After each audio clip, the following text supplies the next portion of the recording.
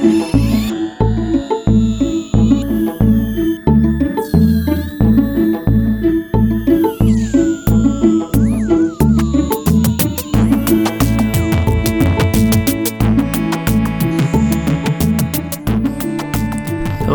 and welcome back to the Brothers Book Club podcast, another solo episode in our Penguin Little Black Classics review set. I am Travis. Ryan is not on the other end of the line, though I thought I'd build up a little more suspense than that. He is still out on paternity leave, doing quite well, he and his wife both, and their beautiful little daughter. She's doing great. Already a Liverpool Football Club fan, but we'll have to address that when Ryan comes back. And so it's just me again this week. I'm going to continue solo podcast reviewing these little Penguin Black Classic kind of world literature collection. And today we are up with an episode on a Rudyard Kipling collection called The Gate of the 100 Sorrows. We will see just how grim and sorrowful this podcast becomes, hopefully, and probably not too terribly much, though we'll dig into that in 1 second. I think I'm going to keep experimenting with the format also. I'm using this solo podcasting time as sort of an excuse to try out different formats. Last week, if you listened, I did an episode that was entirely, or, essentially entirely scripted, and I think it went pretty well. The only major issue was on my end, and it was a simple issue, a simple math calculation issue, which is that it took me a lot more time to write out and prepare the sort of essay style or essay format episode, and it didn't pay off in a longer episode. It was only 15 minutes, which I kind of liked. It was very brief. I don't, if you listened, you knew that already, but I don't know if it was worth it just based on how long it normally takes me to outline thoughts for an episode and then just sort of go based on those versus entirely scripting something. Apparently the ratio is just off, so I'm not going to script this episode. I thought about it and then looked back and thought, yeah, that took a lot longer to write that out. Writing, as it turns out, is a burdensome task and takes forever and is, you do a lot of editing, and we do editing on the podcast too, but it's just not the same. It's not quite as taxing. So I'm going back to a similar format as usual. I'm going to sort of outline and then walk through and talk through some different points based on the text. Although I am going to put in one wrinkle this week and try something a little different. I am going to structure the podcast around essential questions. I've chosen 5, and I have even one more kind of little detail to put in there or to give you as sort of a preface to this episode, and that is that I am going to base these 5 questions on what I think a reader would want to know if they only read Kipling's Wikipedia page. We often on this podcast joke about, I don't even think it's joking, really. It's sincere on my part. We jokingly or sincerely use Wikipedia as a quick source just to check on things, check for pronunciations, among other things. You probably, if you listen, know we struggle with those sometimes. And I just thought it would be most relevant to maybe myself or our audience to look through that article on Kipling, which is pretty extensive. A lot of Wikipedia articles are weirdly extensive, at least in my experience. And so I'm going to, I read through that whole thing, his entire article, and after finishing it, I wrote down 5 questions that I thought were most related to the contents of that Wikipedia article, and that I also thought, and this is a crucial second detail, could be answered with the collection that Penguin has assembled, which is number 1, right off the top, entirely short stories, and a lot of Wikipedia's entries and details are about his poetry writing, and this is that we have is entirely prose, which might end up being a pretty key distinction, I suppose, but I guess I'll talk through that.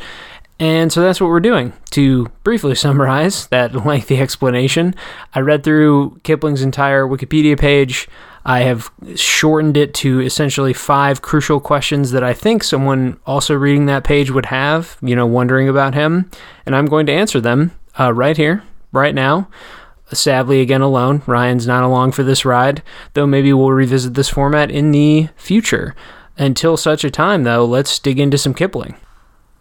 So I think, and I've always kind of liked this expression, but I think we have to start with the classic truism and piece of wisdom, which is don't start the show with the showstopper, but I think in the case of Rudyard Kipling, you have to start with the showstopper, which is or was, Kipling's long deceased, but was this man a racist or an imperialist or both? I think it is the essential question when you arrive at the end of the Wikipedia summary of him. There's maybe a too short part about his imperialist leanings and current interpretations of his work and his place in the canon.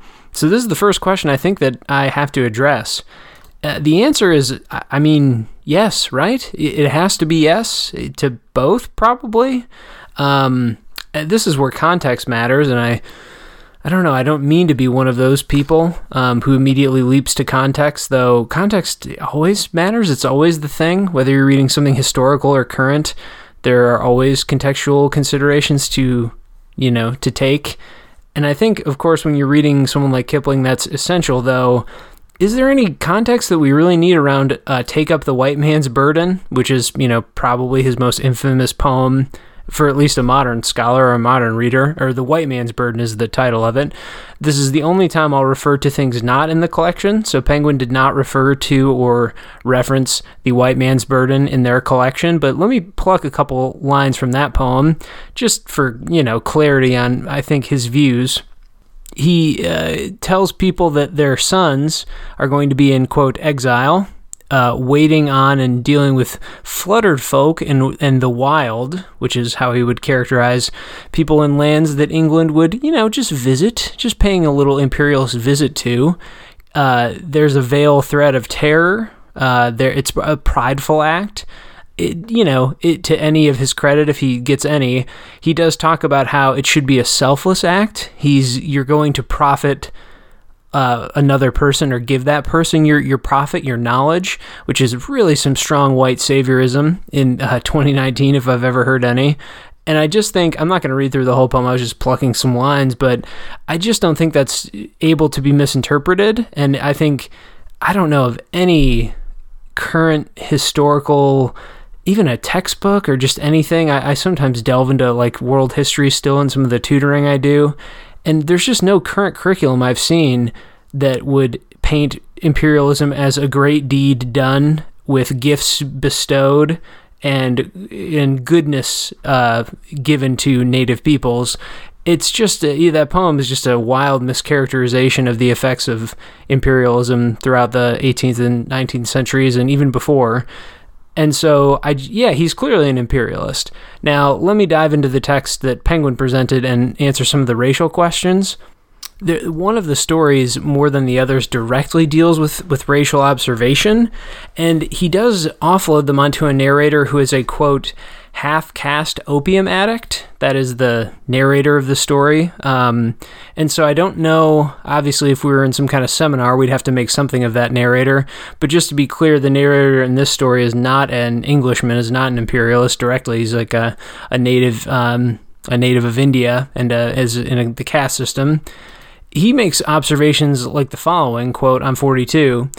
A yellow man, meaning a man of East Asia, probably China based on the story, but he says a yellow man is made different. Opium doesn't tell on him scarcely at all, but white and black folks, I added the folks, but white and black suffer a great deal, which is his interpretation of, different opium proficiency, I suppose you could say.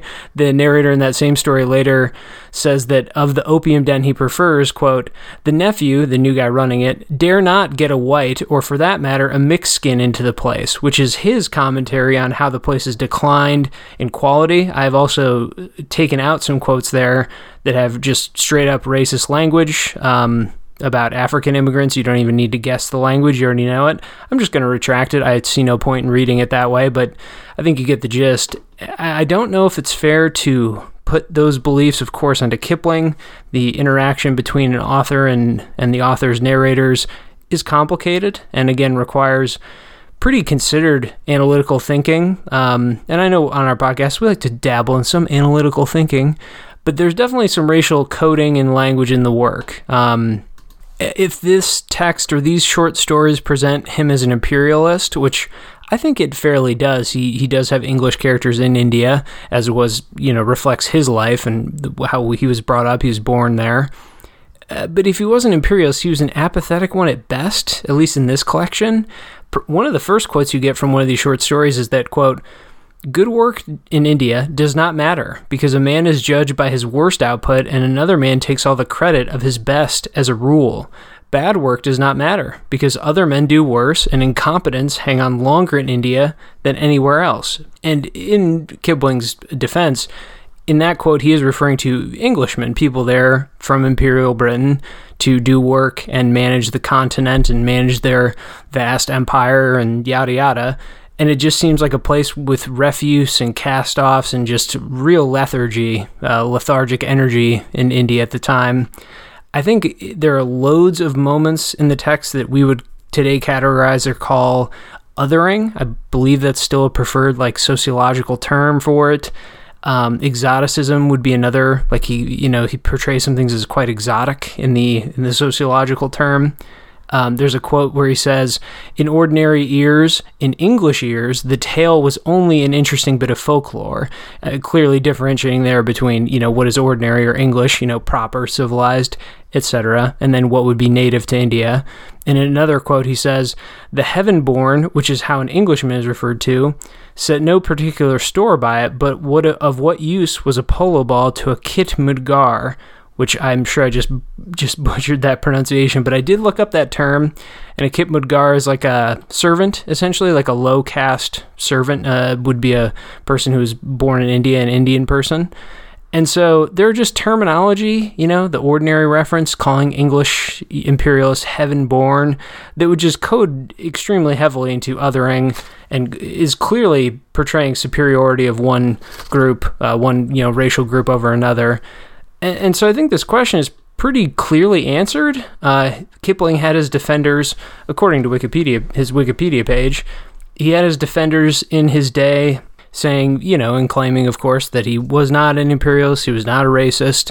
I just think history today would be, a 2019 reader, such as yourself out there, or 20 whatever, whenever you're listening to this, will probably be far less kind. I just think the definitions and the goalposts have moved, to use that expression, largely for the better. That's how history goes. Time continues, social expectations change, and Kipling's work it's not quite as egregious as maybe his reputation preceding him would lead you to believe, but it's there. And I mean, hopefully the quotes that I just gave sort of help you understand and examine that. So I think that's a pretty good answer to question one. Let's transition to another question that I think is the most related, and that is, how does Kipling depict India then? It is the land of his birth. He was born in what was then Bombay, and then was shipped back to England for boarding school. He failed, apparently, according to Wikipedia, to get into Oxford on a scholarship. I mean, which, sympathy, I suppose, for that. It can't be easy in any time period to get into Oxford on any scholarship, so understandable, maybe the most relatable part about his life to us 2019 folk. So he doesn't get into Oxford, and then he comes back to India for a long time, embeds himself as a writer, writes for 4 or 5 different newspapers, journals, whatever, magazines, and spends time there, quite a bit of time, just growing, learning, and writing. So I think this point about what his relationship to India is pretty rich, even in these short stories, just interpreting through the narrators he presents and the sort of happenings in the stories. This is probably the most interesting question that Penguin's collection could address. And I think right off the top, India is not portrayed favorably, certainly. It often feels like a place of waste, decadence, of a sort, a kind of decadence, like a mystical decadence. And it's a place of ill for the characters. It's usually things are going tragically, people are unwell, people are being cheated or scammed, or the sort of mystical, I gotta come up with a better word than that, but that's in one of the stories. There's just an object of ancient power that has influence over characters, and so it just feels like a foreign, othered place that feels dangerous to a degree. And if it's not dangerous, then it's sort of deteriorating the English characters.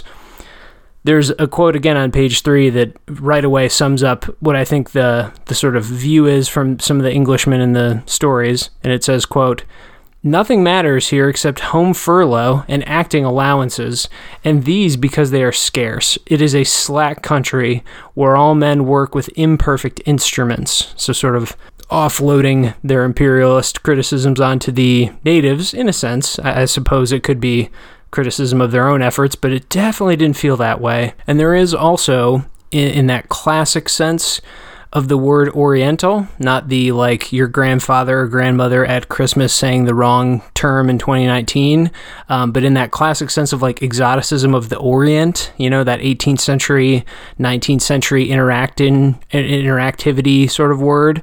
It does have that otherness, that othering, though, again, to his slight defense, he provides some skepticism when relevant. His characters say things like, quote, "For we have reached the oldest land wherein the powers of darkness range," which, you know, the darkness reference is foreboding, but it's also respectful of the power contained there, which again is just, I mean, that's just classic making things seem foreign and exotic. At the same time, his characters do respect that power, and they sort of, the ones who interpret it as real and interpret some kind of spirituality as real seem to fare better than the others. So I suppose there's a message in that. And so I think you could probably easily call it problematic. And then I suppose if you were generous to Kipling, you could cut that with respectful as well, and maybe lightly spiritual. Probably the most relevant quote to that is on 34, and it says, "All kinds of magic are out of date and done away with, except in India, where nothing changes in spite of the shiny, top scum stuff that people call, quote, civilization," which I think is the most flattering quote that any character in the collection gives to just India and the experience of being there and living there. I mean, it's a direct call out against imperialism in a sense.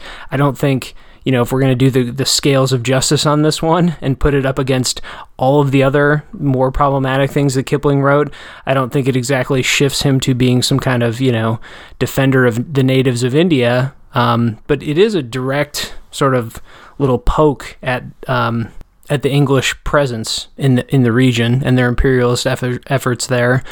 And so, you know, there's that, though. Again, let's not get him a medal for this or anything like that. On to question 3. The third question I wrote down is, and this is sort of a more literary focused question. I hope those two questions off the top dealt with some of the more historical, sociological, cultural issues that surround Kipling, which I think, again, if you were just to Google, you know, these days, what is Kipling's legacy or who is Rudyard Kipling, these things would have to come up probably right off the top. I just imagine, I read him in college, some of his poetry, which I did not hate in college. I thought some of it was okay. And then we had to read this Bildungsroman novel, which is like a coming of age, growing up story novel called Kim. And it was dense, it was difficult, but I think I remember enjoying it. I remember that, like a lot of these stories, it was a rich text. It just felt dense and lived in. And I think of all the things you could say about Kipling now, you could never deny his life experience and expertise. I suppose you could phrase it that way. He definitely put the time in and lived in, you know, imperialist India, and that must have lent him some sort of insights, and, you know, whether they were racist or not, or imperialist or not, which, again, in my mind, it's pretty clear they were. He definitely was an expert of a sense, or in a sense, so...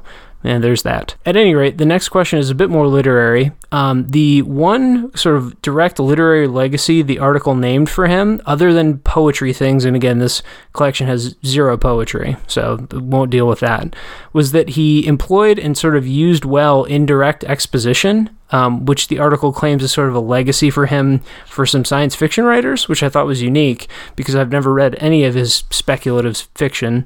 Anyway, so indirect exposition, let's head to our old Penguin Literary Dictionary here. They define exposition in the dramatic terms, so in terms of a play, and they say, quote, "It is at the beginning of his play when the dramatist is often committed to giving a certain amount of essential information about the plot and the events of which are to come. He may also give information about what has already happened, and all this comes under the heading of exposition in the narrative." And so indirect exposition would be a similar form of that, but done without direct narration and direct telling. Instead, characters take care of it, or things are subtly implied, and you have to infer certain things. I did not find this to be the defining style. In fact, when I read that was a legacy of Kipling's, I had to go back because it just didn't sound familiar to me. It wasn't something while reading that I thought, wow, yeah, he's a very subtle teller of tales, or he really establishes the settings and peoples in a really unique way. I thought a lot of it was quite direct. I think here's an opening quote from a story that I think sort of typifies his style, from page 33, quote, "Some natives say that it came, this relic, that it came from the other side of Kulu, where the 11-inch temple sapphire is. Others that it was made at the devil shrine of Ao Chung in Tibet, was stolen from a Kafir, from him by a Gurkha, from him again by a Lahawi," which I'm sure I just mispronounced, "from him by a Kutmugar, and this latter sold to an Englishman, so all its virtues were lost." And that is just the set-up half sentence of a certain cursed relic that is in one of the more humorous stories anyway. That sort of density and sort of, there's terminology flung around. He does definitely define things that would have been, foreign to an English reader and speaker of his time. Definitely some terminology that were probably used in India at the time, maybe even still used. I certainly don't know. And so I think a lot of it was direct in that way. I did find the stories immersive, though, and I sort of mentioned that earlier about Kim. It is true about these, too. You come away from them feeling the expertise. I mean, there's certain moments of specificity that either a great writer and a great inventor made up, and that's to their imaginative credit, or they just lived that experience and they captured it in their writing, which in that case is, a credit to their, specificity and observation. This quote, I think from 41, hits at that a bit, and it says, quote, and this is about the Opium House story, which I thought was one of the more interesting ones, though definitely one of the more problematic as well. Anyway, the quote says on 41, "Mind you, it was a puka, a respectable opium house, and not one of those stifling, sweltering chandu khanas that you can find all over the city. In one corner of the house used to stand Feng Qing's joss. Opposite the joss was Feng Qing's coffin. He spent a good deal of his savings on that." That quote is, I think, maybe one of the best stand-ins for the type of characterization and just the type of, I suppose, in the, sci-fi and fantasy reader lingo, and I like science fiction and fantasy a lot, but the sort of world building you get, in this case, it's more just, direct characterization of this opium den owner. But I think that's the sort of subtle touch and thematic twist that you can expect. Feng Qing by the end has already been passed away, and he died, and he's in his coffin being returned to China, and there's meaning in his nephew who inherits the opium den, and then there's meaning in why he was there in the first place and why did he live in India. And so I think in that regard it does have some subtlety and definitely pokes at things without fully giving you an answer. And coming off of the last thing we reviewed for this, or from this collection, was that the Tinderbox? Well, it was Fairy Tales anyway, and Fairy Tales and Fables. This felt like certainly a relief in that it introduces things, it felt complex at the right moments and dense in a sense, and it did not answer questions for you all the time, though there was a bit of moralizing in some of these tales too. There are some moments when you're just directly told, here's what you have to know, here is directly what you must understand. It's a lot of summary. And so I don't know if his legacy is indirect exposition in fiction. I'm unsure then if Penguin's collection is the best representation of that, though. Yeah, there's definitely some to be found. And, his skill as a storyteller in some ways does come through in a few of the stories, specifically in a few of the moments. I'm not sure if overall they feel masterful, as the Wikipedia article would pretty much lead you to believe about him, but there is definitely some subtlety and nice technicality here. I'm going to cheat. I'm solo podcasting anyway, so I'm sure this won't offend anybody out there. I'm going to cheat and combine the final two questions. I thought this would be most efficient, and the questions really go together quite well. In the Wikipedia article, it briefly describes how Kipling met Mark Twain once when he came to the United States, and they sort of just met for a few hours and chatted. Mark Twain is quoted from that meeting as saying that Kipling contains, quote, all knowledge. I'm assuming that's just a generous way of saying he's smart and worldly. And I'm going to follow that question up with, and do you have to read Rudyard Kipling? In other words, what do I review this as? So, firstly, could Kipling contain all knowledge? From this collection, it's uncertain. He definitely knows the truth of matters. And to me, I felt one strong personal bias. This was from one of the first stories, one of the first pages even, which is that his chief criticism of India right off the top is the heat of the place, the humidity, the climate of it. And on page 2 it says, now India is a place beyond all others where one must not take things too seriously, the midday heat or the midday sun always excepted. I've heard this from many students that I've worked with who spend summer trips and summers in India visiting family members and extended family. To the person, they always complain about the weather there, and I'm not one to judge. I complain about the weather where I live in Charlotte, North Carolina, and that's, I'm sure, hardly compares. It sounds downright cruel to live in some of the places and be under some of the heat duress that you are put under. To me, it seems just absolutely unlivable, and so I immediately respect that observation, and I think there's a good amount of truth in that. You got to find the climate to which you are meant, or to which you are paired. And I think in a less comical way, he does have the subtlety of what we would call, like great literary figures. Yes, I think that is ultimately a fair thing to say about Kipling. I can see why he stayed in some, high school curricula for so long. And college, as I mentioned, college curricula for so long as well. There are a few quotes that I think sort of demonstrate this ability and, observational skill. Here's a couple quotes. On page 50, it says, quote, the character used to trot about the compound in and out of the castor oil bushes on mysterious errands of his own. And that quote is describing a small boy who just sort of roams around these facilities or roams around this mansion this Englishman lives in. And that character, I think, is really well drawn. I like the mysterious errands. It does seem like lots of young people in that toddler, well, a little older than toddlers, not quite teens, but younger. They seem to have mysterious errands of their own. That's where the imagination takes them. Here's another quote from 47. A character remarks, well, it doesn't matter. Nothing matters much to me. Which is in itself a pretty, unnoticeable, unremarkable quote. Just a character trying to be blasé or even sort of, fatalistic about things. But that's from the Opium Den story, and it's just a thing that the main character repeats as he narrates. And it really does give the haze, at least I assume, of an opium den over the entire affair. He sort of it goes lucid at times and then backs out and sort of does that, well, it doesn't really matter. Nothing matters to me. I just need my clean pipe, and sort of kind of goes, it's almost this ebb and flow wave-like pattern in the narrative. And I thought that was, it's good characterization. I thought the structure of it really worked. And then the final quote I pulled for this would be on page 8, and it's a rare instance of English respect and sort of delicacy. It's a little sort of jab at maybe some toxic masculinity. I don't know if we want to categorize this as that, but it's when a character watches another male character cry, and he says, quote, the major made no attempt to be dry-eyed. I respected him for that.